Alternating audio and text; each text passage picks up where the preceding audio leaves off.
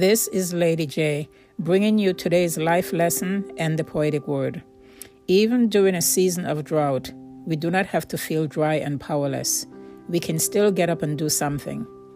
We can still get up and put our hands to the plow. We can still get up and pray.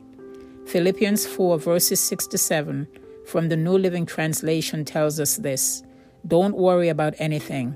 Instead, pray about everything. Tell God what you need and thank Him for all that He has done. Then you will experience God's peace, which exceeds anything we can understand.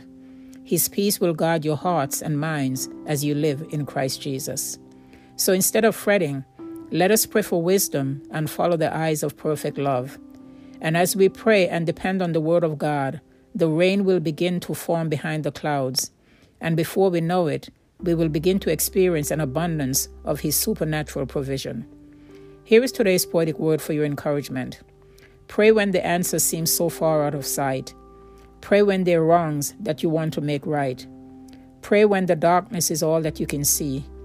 Pray when you're still wondering, will there be victory for me? Yes, there will be victory for you. For God has promised that He will cause all things to work together for good for those who love Him and are called according to His purpose. Now, your reasonable response should be, Lord, thank you for your victory. Thank you for your faithfulness.